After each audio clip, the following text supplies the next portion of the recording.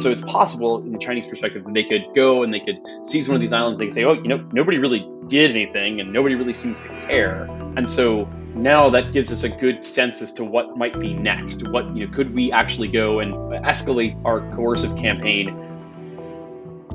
But if you do seize Dongsha, here are the consequences. One, you will have to get into an armed conflict with Taiwan. It will not be a bloodless coup de main. Two, you will face a tighter counterbalancing coalition in the region, and you will face economic sanctions of this type, and you will face potential trade sanctions of this type. And oh, by the way, here's a sort of information campaign that we might launch against you, and here are potential escalatory options. Hey, welcome back to the Modern War Institute podcast. I'm John Amble, editorial director at MWI, and this episode features a conversation about Taiwan.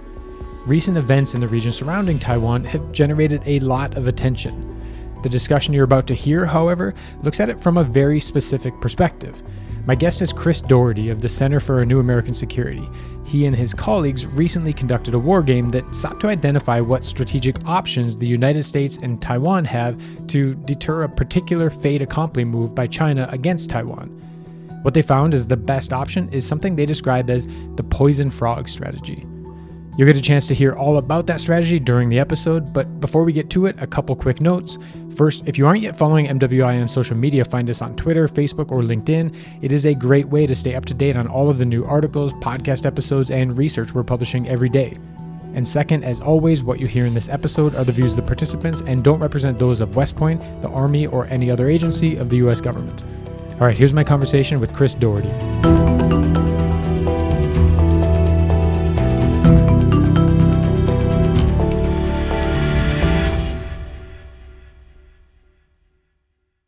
Chris, thank you so much for joining this episode of the MWI podcast. Thanks, John. Thanks for having me. So you are one of the authors of a report called The Poison Frog Strategy, released by CNAS, the Center for a New American Security, where you work. I recently read it, for sort of by way of background for listeners. I recently read it and I shot you a note and I said, hey, this is really interesting. Would you be willing to come on the podcast and talk about it? You said yes. So that's what we're going to do today. Just to very briefly introduce it, you ran a war game at CNAS surrounding a particular Taiwan scenario. It was essentially, what can the United States and Taiwan do in tandem to deter a particular type of Chinese aggression against Taiwan? You picked a scenario that was essentially a Chinese fait accompli against one of Taiwan's outlying islands. Is that correct, or am I sort of mangling it? Yeah, that's a pretty good synopsis. Yeah. Okay, great. So I guess kind of before we get into that, can you talk a little bit about CNAS's wargaming capability? Because, in the past, this has been something that's been sort of, a niche interest to some extent, and certainly a niche capability. There were only a few sort of corners within the formal defense enterprise in the United States that really did this well. And now you've got think tanks and academic institutions and what have you sort of getting involved in it. Can you talk about CNAS's gaming capability? Absolutely. So I came to CNAS in the fall of 2018, following 4 years that I spent in the Office of Secretary of Defense for policy, where I worked on many things, among which were wargaming, but also the 2018 National Defense Strategy. And when I came to CNAS, I was determined to establish a wargaming capability at the center. And we started small. We started doing some wargames to support my project, which is on developing what I call a new American way of war, which is a reference to the classic Russell Wiley piece on U.S. Military strategy, The American Way of War. And as part of that, I brought in my colleague, Dr. Ed McGrady, formerly of the Center for Naval Analyses, who I'd done a lot of wargaming with when I was in the Pentagon. And then we built it out. We brought in my awesome colleague, Becca Wasser, who's my co-lead for the gaming lab. And then we expanded it even further with the recent hire of our program director, Stacy Pettyjohn, both of whom formerly RAND, both of whom worked doing gaming at RAND. Stacy actually was responsible for setting up a gaming center at RAND. So she's got a lot of experience in wargaming. So we now actually have a pretty big wargaming team. And you're right, this used to be a fairly niche capability. Prior to going to the Pentagon, I worked at the Center for Strategic and Budgetary Assessments, which is one of the few think tanks that did wargaming. So I've been doing this since about 2008 is when I started doing wargaming there at the Center for Strategic and Budgetary Assessments, and continued it when I was at the when it was in the Pentagon and now at CNAS. And what we have done at CNAS is we've developed a really flexible capability, which is why we call it a lab and not a center or some like institute, right? Is we're a little bit more experimental. We like to be on the edge. And one of the things we've really doubled down on, serendipitously because of COVID, but I actually think it's really cool in a lot of respects, is remote wargaming. And you see that in this game. One of the reasons we were able to do this game with participants from all over the world was because we could do it remotely. Now, it required doing it at kind of an awkward time. I think we started the game at like 9 o'clock, p.m. DC time, so it would be 9 a.m. Taiwan time, and in that time zone. But the cool thing about it is people don't have to get in a plane and travel anymore.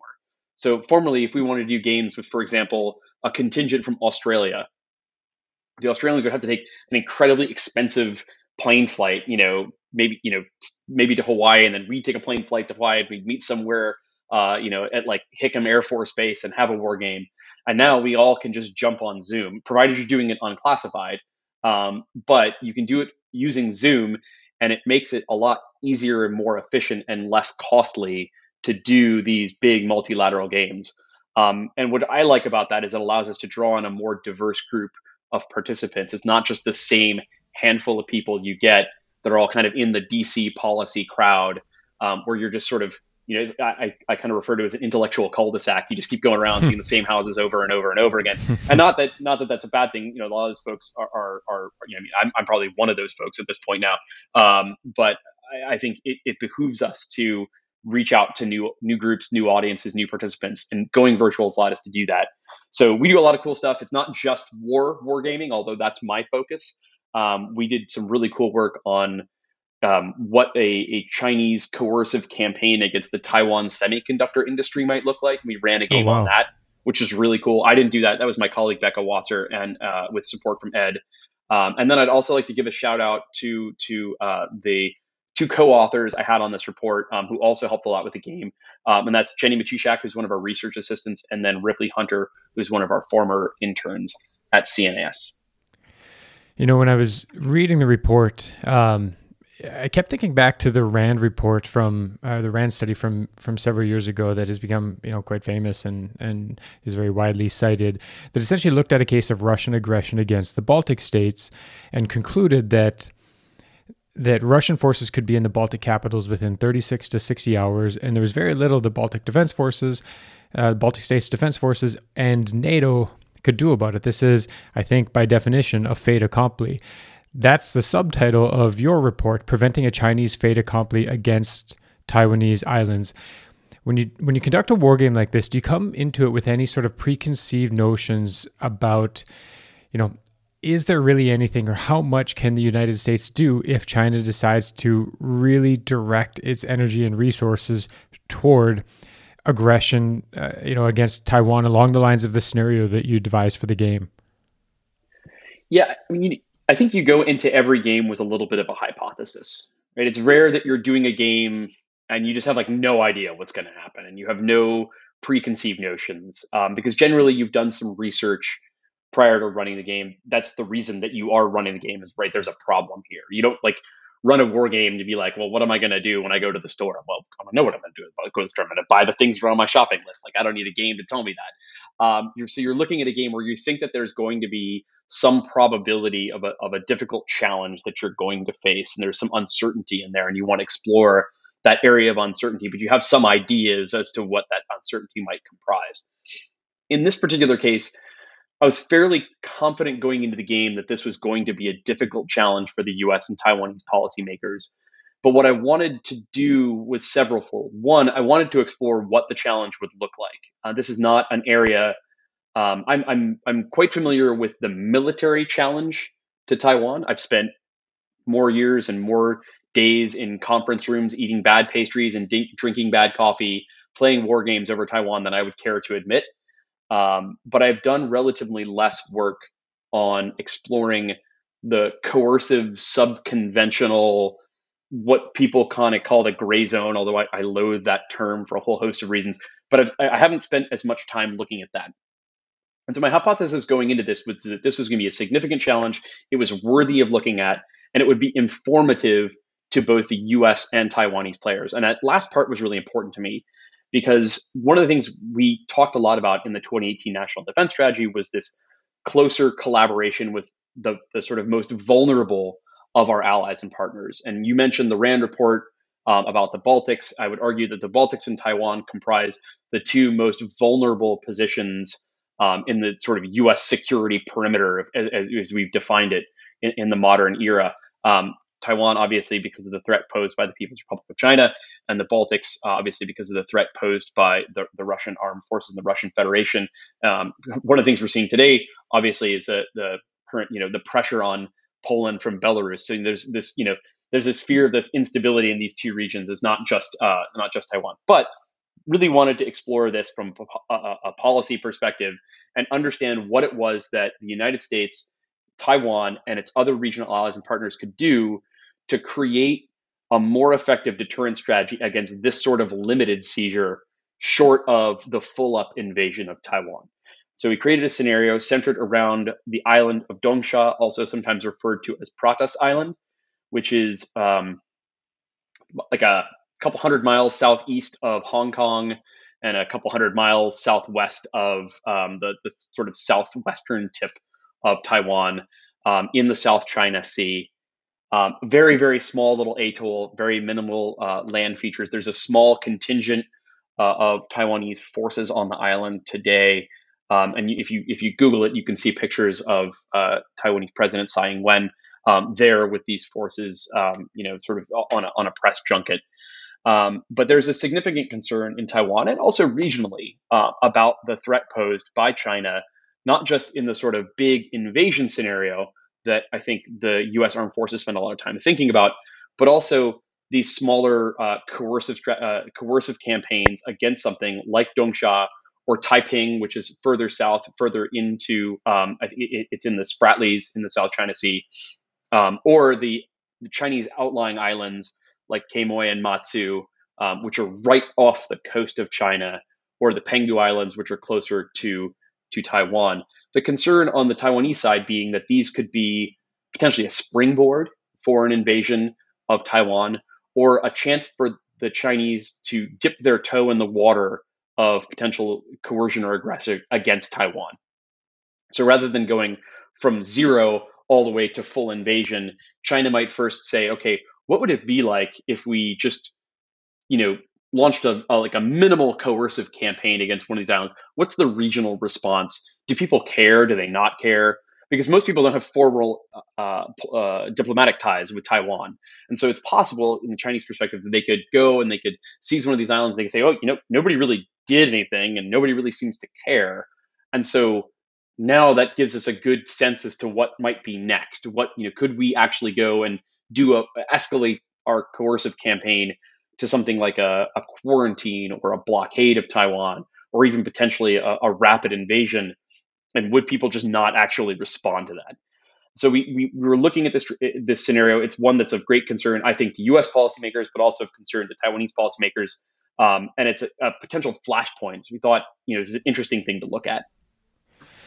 We were talking offline, and you told me that you conducted the war game earlier this year in the springtime, I believe. The report was just released a few weeks ago in late October, and the timing of that release is for lack of a better term, is sort of fortuitous. Yeah, I'll say. Yeah. Taiwan is something that always has a certain degree of attention paid to it. But events in recent weeks and months, things like the Chinese record-breaking numbers of Chinese military aircraft flying into Taiwan's air defense identification zone, things like that mean that there's more attention being paid to it right now, and so hopefully that means more people will read the report. When you set out to conduct a war game like this, who are the stakeholders that it's really important for you to integrate their perspectives? Yeah, really what I wanted represented was the U.S. policymaking community, and that's not just a Department of Defense community, but also Department of State, Department of Treasury, a decent representative of the organizations involved in a U.S. response to this sort of act. And then the same thing on the Taiwanese side, and then a representation of various international actors. So Japan, Australia, the European Union slash NATO, to see what the rest of the world would say. And then, frankly, we had some players who were there who were playing the Chinese side. You want these different entities inside the US government as well as inside the Taiwanese government, because when you respond to an act like this, it's not purely a military response. So if this were a pure, like straight up war game, we would probably dispense with most of the interagency stuff and focus in on the operational interactions between military forces. But in this, you're talking about information campaigns, and you're talking about potential economic and trade sanctions and stuff like that, which, bringing in military staff to do that would not be the most effective way. So you have to have a multi-agency representation, not just on the US side, but also on the Taiwanese side, so that you can coordinate policies. To me, that was one of the key takeaways, and one of the key things I wanted to explore with this game was, how do you plan to coordinate policies across not just one, but 2, 3, 4, and 5 governments during a crisis? And it turns out that that's really difficult to do. And I think, we've seen just firsthand in the United States how hard it is to coordinate policies inside a government during a crisis. We just saw it in Afghanistan, right? Like the disconnect in some points between the Department of Defense and the Department of State in terms of getting out certain kinds of visa holders and all that kind of stuff that went into the evacuation of Kabul. That was difficult in and of itself. Now imagine trying to do that across 2 different governments with a pretty significant language barrier, with all the obstacles that we have to direct cooperation with Taiwan because of its unique status. And then add into that a fast-moving crisis with a competitor as dangerous as China. And you've got the recipe for a really, really difficult challenge. Sure. So, as I mentioned, the report is called the Poison Frog Strategy, and I'm of course going to ask you to describe that. But first, can you describe, when the players sat down and they began playing this war game, presumably they were sort of feeling out the problem set, exploring its contours, and trying some other things. Were there any sort of failed strategies, failed approaches that were tried before they came to the comparatively more successful strategy that you describe in the report? Yeah, I'd argue that, and this is one of the tensions in doing a war game like this, especially when you've only got a certain amount of time in which to do it, which is that you can't explore every aspect of it that you might want to. If I were to run this game again and run it several times, I think I would rewind to pre-crisis and then run the pre-crisis moment several times to see what specific Taiwanese and US actions had what responses on the Chinese side. What we did was we posited that China had seized Dongsha and then said, okay, what are the coercive measures and actions that the United States team could take in cooperation with the Taiwanese and other regional allies and partners. And then afterward, we sort of discussed with the Chinese team and with the group as a whole, what were the things that, had we done them pre-crisis, would have been the most effective deterrence to this action ever happening in the first place. I think what we found in terms of failed strategies was that there is a tendency on the side of the US side, and this could be a bias because of the folks that we had, and it could be a bias because of my own inherent biases, is because I do a lot of wargaming and I come from a military background. But I do think there was a bias toward military action, and there was a bias towards somewhat aggressive military action, because it was the fastest, most effective tool. And so even though, it's kind of like you see like an insect scurry across your kitchen, you pick up the nearest thing that's at hand. And, if that's a hammer, well, then it's a hammer, even though that's not what you want to use to hit an insect running across your countertop, because you're going to break your countertop and you probably won't hit the insect. You got a hammer and it's there. And so let's use it. And I think there's a little bit of that when it comes to US policy and these kinds of gray zone challenges, is that the thing that is the most responsive and has the clearest impact is almost always military force, followed, I think, closely by doing things like economic sanctions. But even economic sanctions, they take a while to craft, they take a while to target, and they take a while to take effect. And we tried other things in the game, and we talked about in this report, we tried, information operations, we tried sort of these multilateral diplomatic initiatives. And the difficulty with all of those is that if you haven't planned them in advance, they just take a really long time to take effect, right? Like I can craft a great info strategy to turn public opinion against Chinese belligerence, but it's going to take a while to craft the strategy. It's going to take a while to implement it. It's going to take a while to actually work its way into the targeted audiences and then produce some sort of impact in terms of changing government policies in the countries where you might want to change government policies. So like if that takes, 7 months or 9 months, it's of very little use when China has boots on the ground in Dongsha. It's not going to make them go away.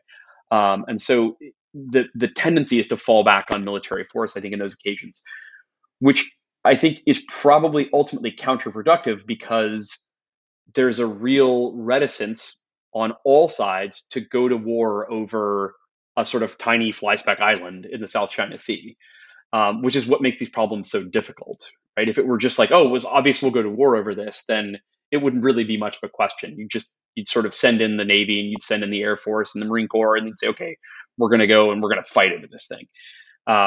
It's a whole lot different when you have a threshold for what you're willing to do and the risks you're willing to take, and that threshold is somewhat below going to potential World War III over this tiny little island.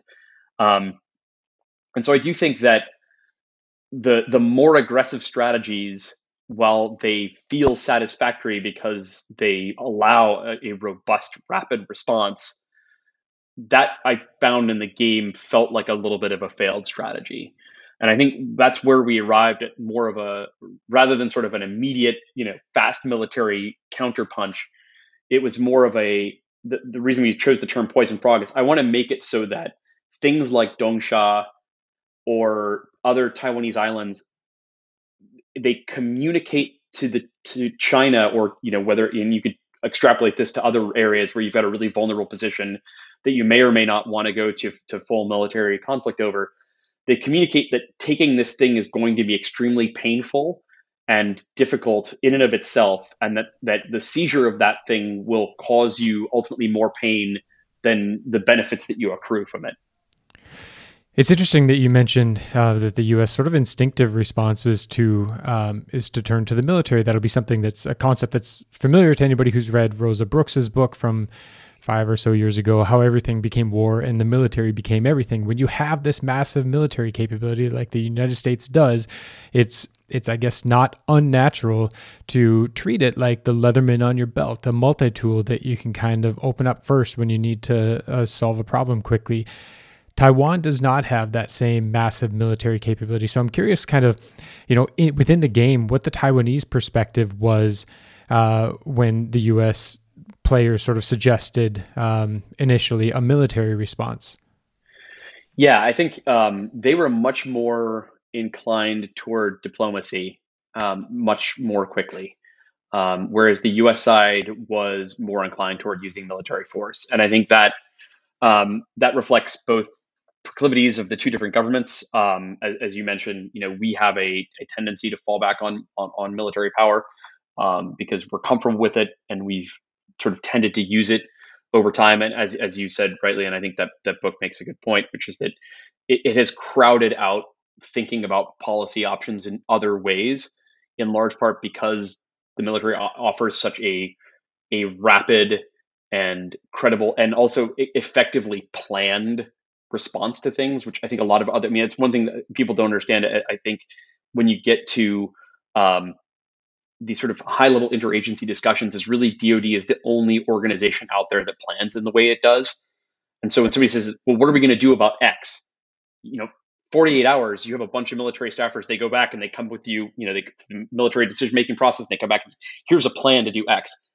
The other bureaucracies and the other agencies just don't have that capability. And so as a result, people say, well, what are we going to do? Like, you ask DoD and we can give you a plan. It might not be the best plan. It might not be what you should do, but at least it's a plan and it's concrete and it has objectives and it looks good. And so I think, that's a whole kind of other kettle of fish, in perhaps a discussion for a different day. But I do think that other countries like Taiwan, for example, don't have quite that same response. And they also have significant cross-strait ties with China. which is something that like we don't necessarily fully grasp, is the interconnected nature of that relationship. Is as separate as the two entities are, as Taiwan is from the PRC, in many ways, there are still significant economic and diplomatic ties and familial ties across the strait.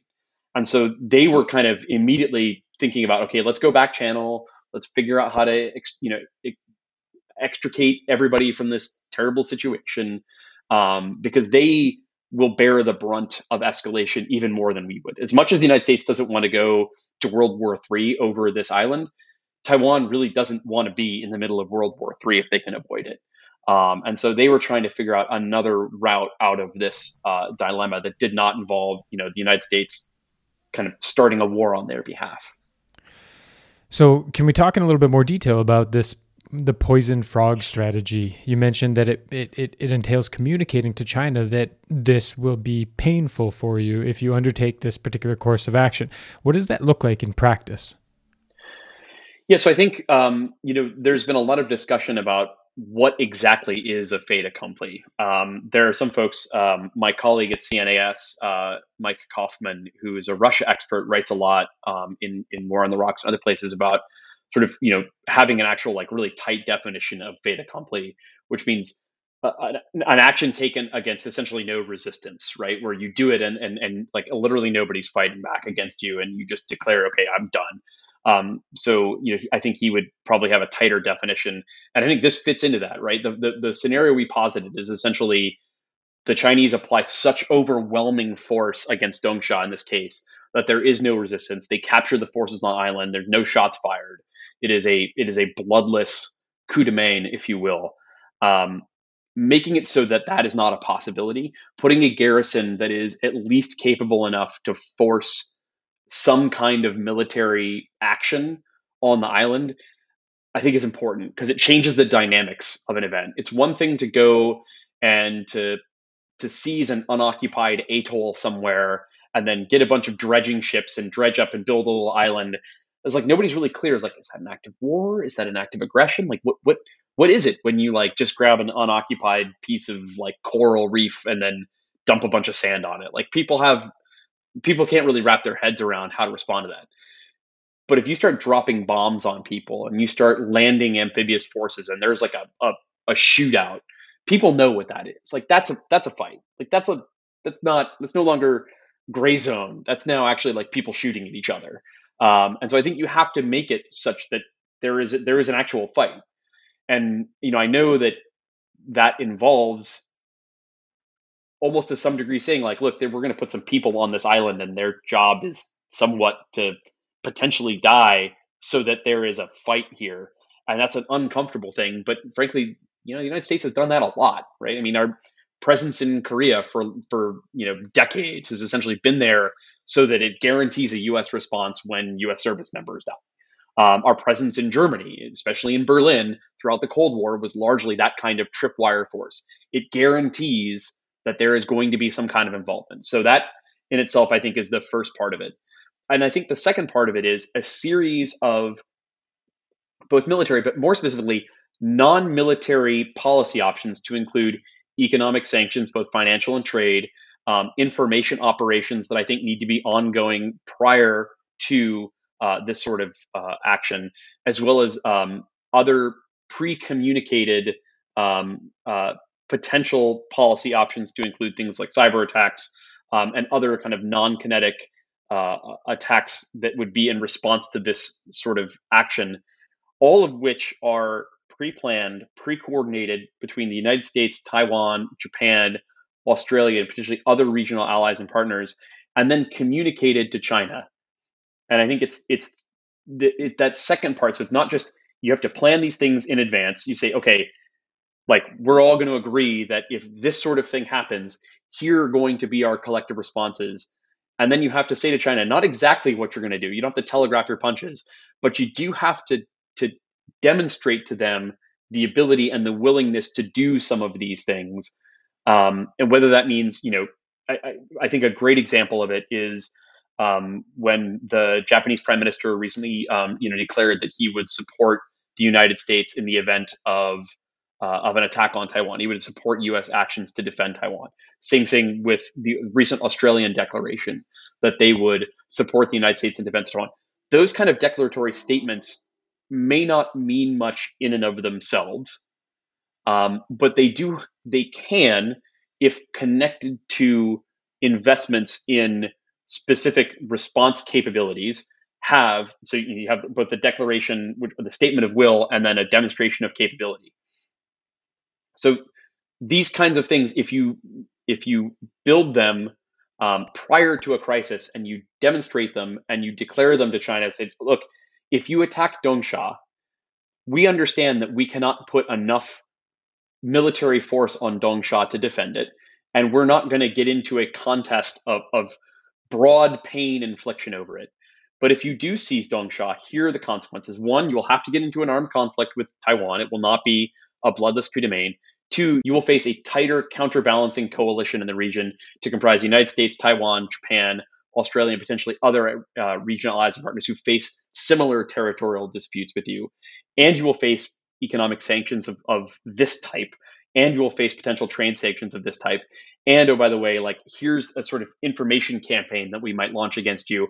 And here are potential escalatory options. Now, you don't want to lay all of this out in specifics, but you do want to give enough of the picture of it so that they understand that not only are you willing to go, you're willing to do something about this problem, but that you have the capability to do it.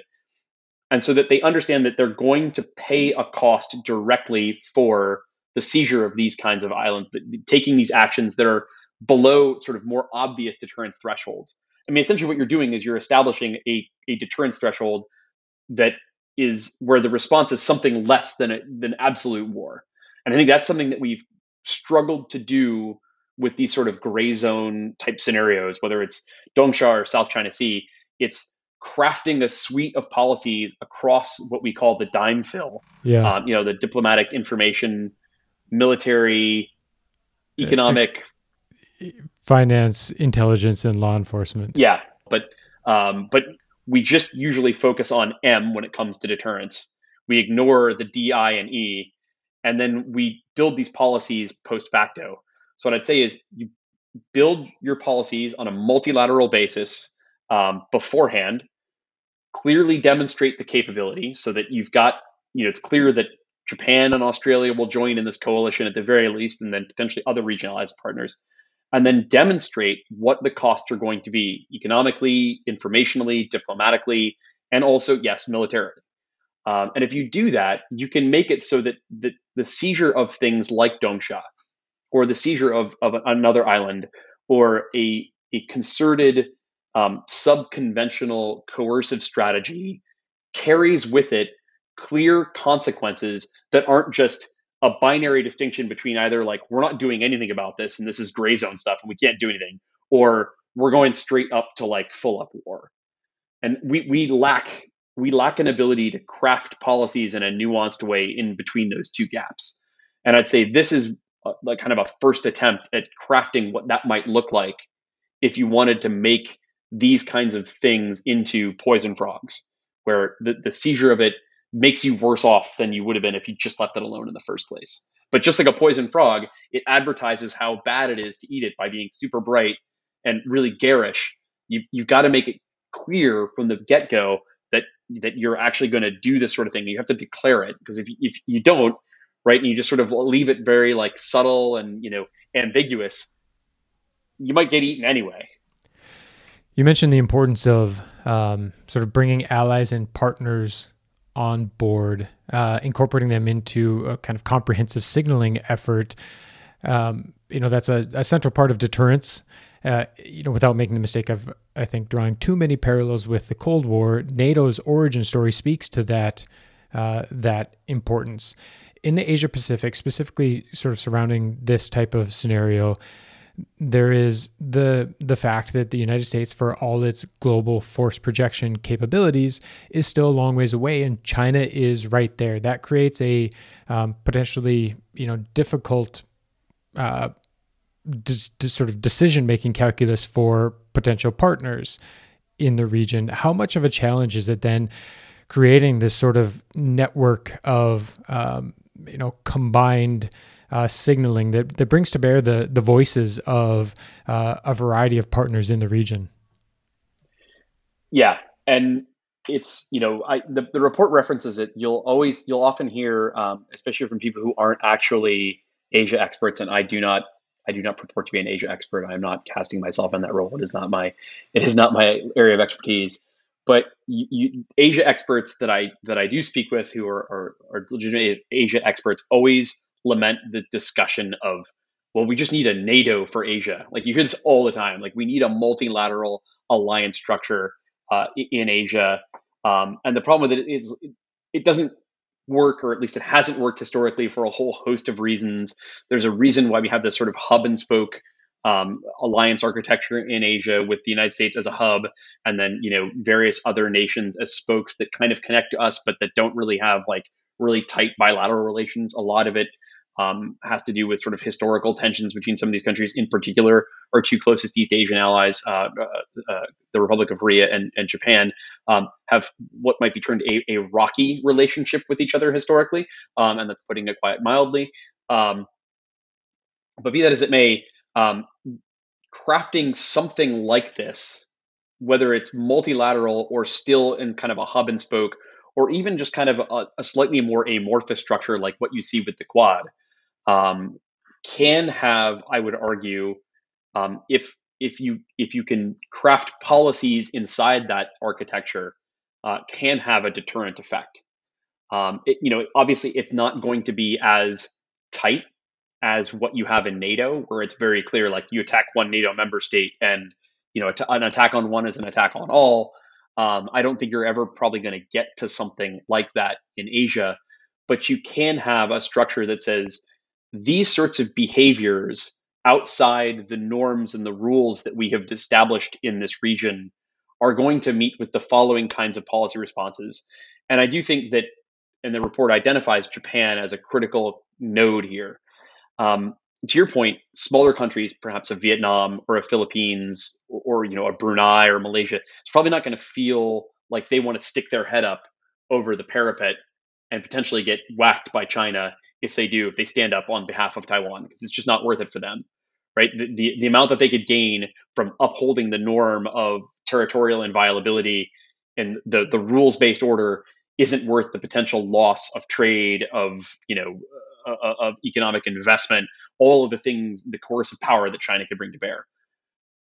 But if Japan gives them cover, if Japan says, no, we're in on this, that I think changes the dynamic pretty substantially, because it is a significant declaration of a power that is in the region, that has serious skin in the game, that they are actually going to stand up to China. And I think that changes the calculus a little bit than if it's just the United States, who, as you rightly say, is far away. If it's just the United States and Taiwan, I think it becomes very difficult to craft anything more than just bilateral policies. And the deterrent effect of those is pretty minimal. Whereas if now all of a sudden Japan is involved, Australia is involved, then you might start to agglomerate more of a regional coalition. I can't say that it's perfect, right? I can't say like, if then, if this, then that, right? That's too mechanistic, but it certainly increases the probability of creating an actual regional coalition vice having just a US-Taiwan coalition. It's difficult for me to envision a scenario, at least in the near term, whereby Beijing publicly disavows its desire its intent really to reunify Taiwan with the PRC.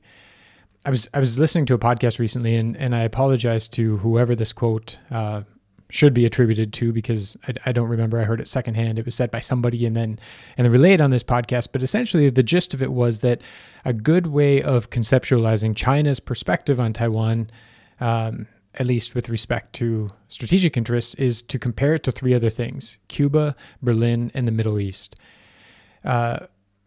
Its proximity to China gives it a certain degree of importance, similar to how Cuba's proximity to the United States gave it significance to the U.S.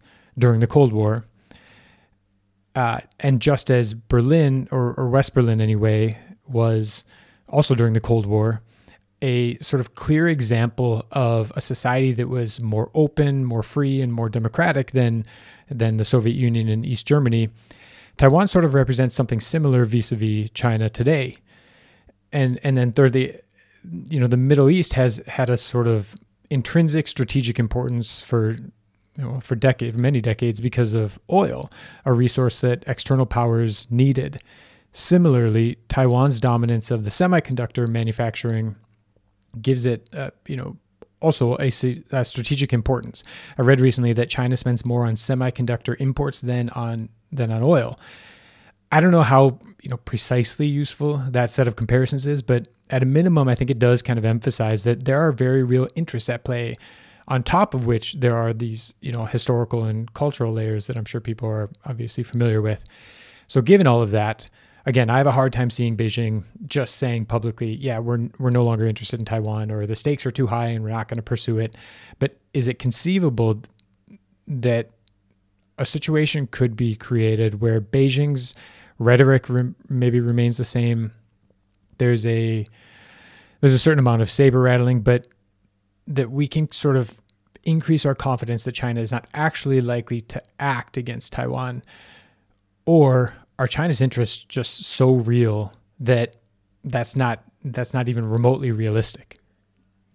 It's a very, very interesting question. I mean, I think it's hard. I think I try to think of analogs to Taiwan, and I kind of come up short. I do think the system issue is definitely salient, especially now, in that they do present another alternative government structure for the Chinese people. And I think as we've seen increasingly when it comes to Hong Kong, right, that Beijing really doesn't like that. They don't like the idea that there's like another structure, which is actually, I think, one of their failings and one of the reasons that Taiwan has moved so sharply away from even kind of considering, if you look at the public opinion polling inside Taiwan about like what people think about potential unification with the PRC, just like people are very, very against it. And I think China's behavior toward Hong Kong has reinforced that, as it's basically told people one country, two systems is not a thing. Like that's not, there's going to be one country and it's going to be one system, and it's going to be the system that comes out of Beijing, whether you like it or not. And so I think like that I think is an interesting aspect, but I do think that there's something deeper for the PRC and for the Chinese Communist Party, that it's like unfinished business from the Civil War. Like they still haven't like fully achieved their objectives, and it's like it like gnaws at them in a way that I like imagine that like the United States had like never like fully finished the Civil War when it like in 1865, and like there was some holdout, and like we could just never like take it. Like Texas just like never gave up or something like that, and like it was just like stuck in our craw. I think it's probably almost like a better analogy in many ways. And I think I think that's kind of how I would put it, because I think there is, and one of the problems we face as strategists and defense planners is they have this incredibly asymmetric um, desire for the object that over what we care. Like their desire to retake Taiwan is huge, and it's very difficult for us to push them off that position, right? So to your point about like, can we change them to the point where their 5-year plans don't say this? I think no. They'll always say this until the Chinese Communist Party goes away. And heck, who knows what if something eventually does replace the Chinese Communist Party, whatever replaces them might still feel this way. And I'm sure in the 1990s when we were saying, oh, the Soviets are gone and like we can bring the Baltic nations into the fold and like they can come back into a NATO like or a Europe whole and free. Like we never really thought that like some future Russia might like actually object to that in potentially in violent ways. Like I don't think that was on our radar screen enough. I'm sure there were probably some people saying it, but I don't think it was first and foremost, because otherwise we might not have done what we did. So the same thing is kind of here. Like you always have to imagine that the fundamental interests of a country may not necessarily change, even if you change the regime that's in charge. And I also think that at the same time, that we're never going to push them off of the desire to in their minds, reunify, but in their minds of Taiwanese, unify their country. I think we can make it so that military options don't seem viable for them. And I think that's where we need to keep our focus, is to ensuring that they don't ever see seizing Taiwan by force, whether through a coercive campaign like a quarantine or a blockade, or through a full up invasion, that just never seems like a credible option for them. And that the potential consequences of it, one, they don't think they could succeed, and that two, the potential consequences of it would far outweigh any potential benefits, and that there would be a serious risk of failure, and with it, the potential, downfall of the Chinese Communist Party, as the sort of the leading organization inside China. And I think if we can maintain that risk as a clear and credible risk that they face if they were going to try to do something like this, that we can deter the behavior for long enough. Now, again, this gets into another question that people I find often ask, which is this a near term, a medium term, or a long term problem? And I think that really depends on your sort of projection of a long term trajectory of Chinese power. There's different schools of thought when it comes to Chinese, both national power and also military power. There's the school of thought. I think you hear this a lot when you hear former Indo-PACOM commander Admiral Davidson talk, where he says, look, this is I'm worried about the 6-year time frame, and I'm really worried about this immediate threat to Taiwan. You hear some other folks are a little bit more concerned about the 2030 time frame. Then you hear other people, you often hear the 2049 time frame bandied about as this sort of the centenary of the completion of the Chinese Civil War. I don't really know. I don't think anybody really knows what the right time frame is, but it really colors your assessment of the risk. And then there's your discussion of well, do you think that China is still a rapidly rising power, or do you think it's a power that's risen and is now plateauing, kind of like Japan in the 1990s? Or do you think that it's going to keep growing, but sort of at a more reasonable rate? And or are you from the sort of Chinese declinist crew where you think the demographic challenges facing China, it's going to get old before it gets rich, and it's going to face all these significant economic problems as its population ages, and it can't backfill because the one child policy, and so now you've got these serious economic headwinds they're going to face in the next 20-30 years. I think there's so much uncertainty in all those assessments, it's really hard to say. I think that we need to be able to plan and hedge around the possibility of actions in multiple timeframes. I don't think we can say, oh, this is just a 2030 problem, or this is just a 2025 problem, or this is just a 2049 problem. I think we need to have a strategy that enables us to flexibly deter and hedge across multiple different timeframes, potentially using different methods. Right. So the way that we deter in 2049 might be radically different than the way we deter today. And same thing in 2030 vice today. Doesn't mean we change our policy vis-a-vis deterrence and defense of Taiwan. It just means we're going to do it in different ways. But I think that you can't just say you can't just snap a chalk line and say I only care about this time frame, because they'll either go before you're ready. They'll say, okay, that's great. You only care about 2030. I got you. I'll just go in 2025, or they'll just wait. They'll say, if you want to optimize yourself around a particular time and a particular mission set, I'll find a different way to do it in a different time frame. Yeah, deterrence can sort of be an unsatisfying strategic approach, at least in that narrow sense, that there isn't a point at some point in the future that where you'll be able to ascertain whether or not your strategy has been successful. That remains the case until you have the advantage of hindsight. We can look back in history, look at the Cold War and say, hey, deterrence worked pretty well, and that's great. Yeah. But there were, I'm sure, times during those decades when deterrence was being implemented where planners and strategists were struggling to assess whether or not it was successful and look for signs that it was likely to be successful in the future. But I think it's a good example, though. I mean, you're asking me what does this look like, and how does this evolve over time? Our deterrence posture in the Cold War changed radically from 1946 to 1989. And there were multiple different phases to it, and there were multiple different ways in which our deterrence posture was maintained.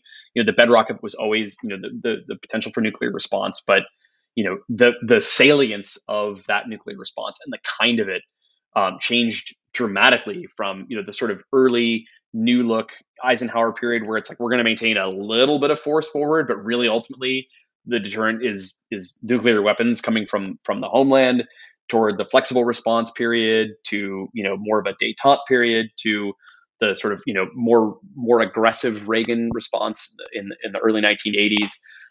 So the way you're doing it over time can evolve and shift. It's just that it's the maintenance of that deterrent posture over time that I think matters, and I think that's where the focus of the department now is, and where it should continue to be. But I do think that as we continue to focus on deterring the sort of the big thing, which I do think should be the primary focus of the Department of Defense, the government as a whole needs to think about things that aren't just the big thing. Because as we've seen in the South China Sea, you can add up a lot of little things into a fairly big problem.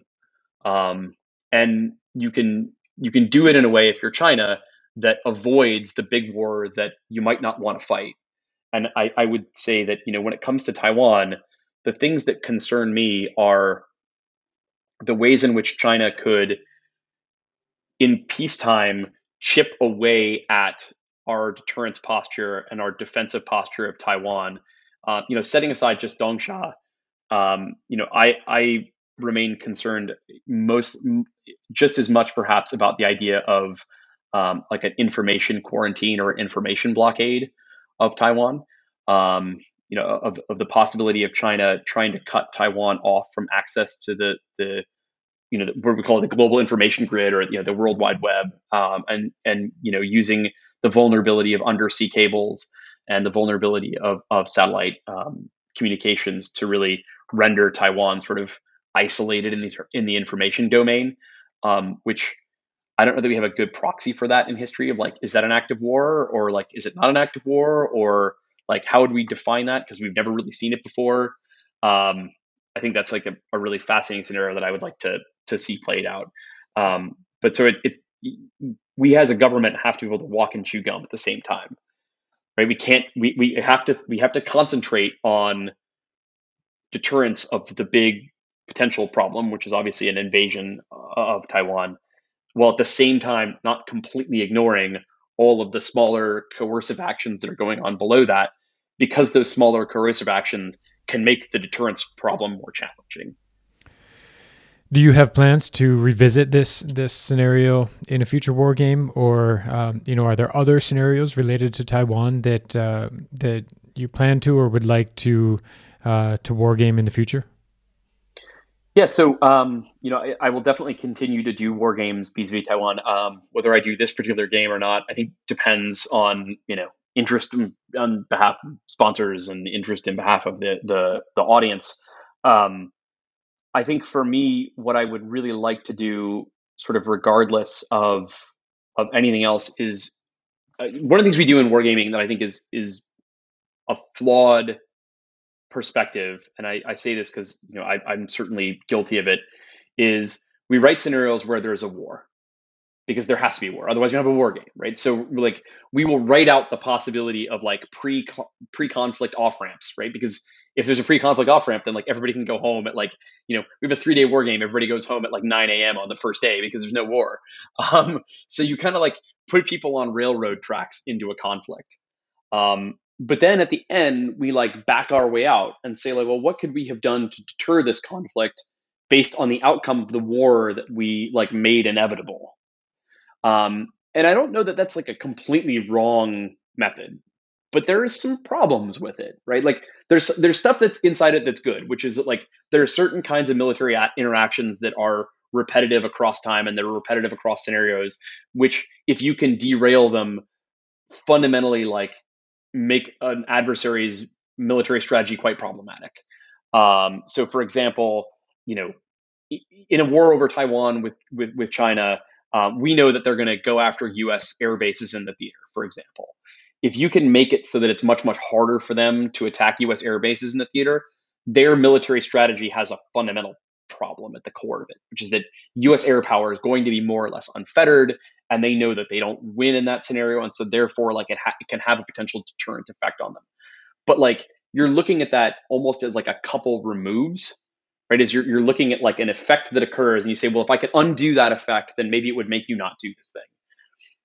I think we as a wargaming community should spend more time doing things that look a little bit more like crisis simulations, pre-conflict crisis simulations, using different assumptions, different actors under different conditions to really get at what are the actions that truly deter in a crisis.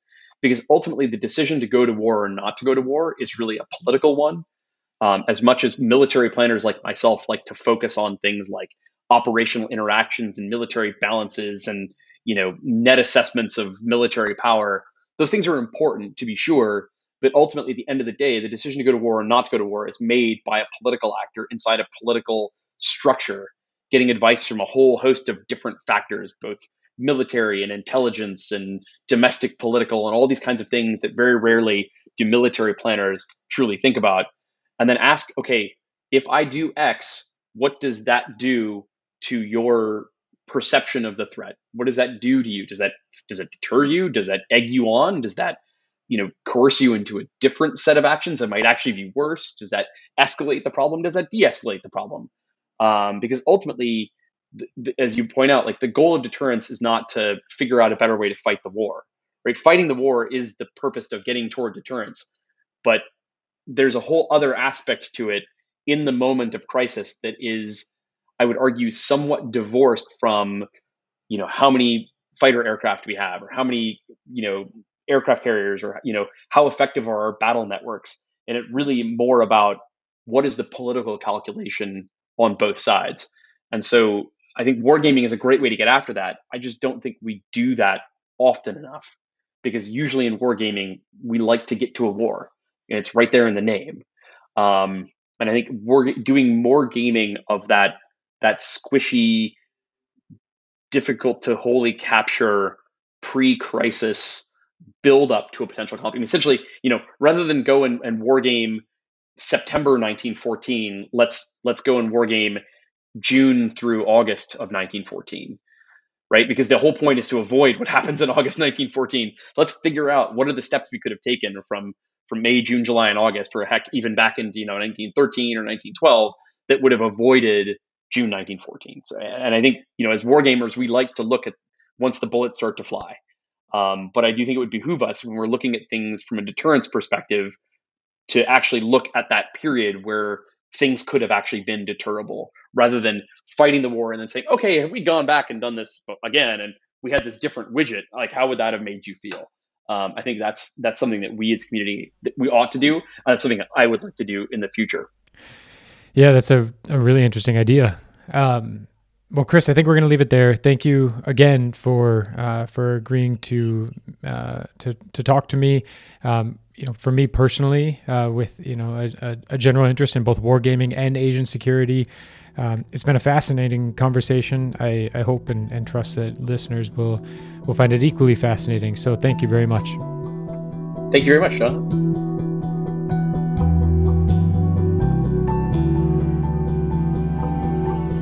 Hey, thank you so much for listening to the MWI podcast. One last thing, if you aren't yet subscribed to the podcast, you can find it wherever you get your podcast. And if you have a second, please leave a rating or give it a review, which really does help us reach new listeners.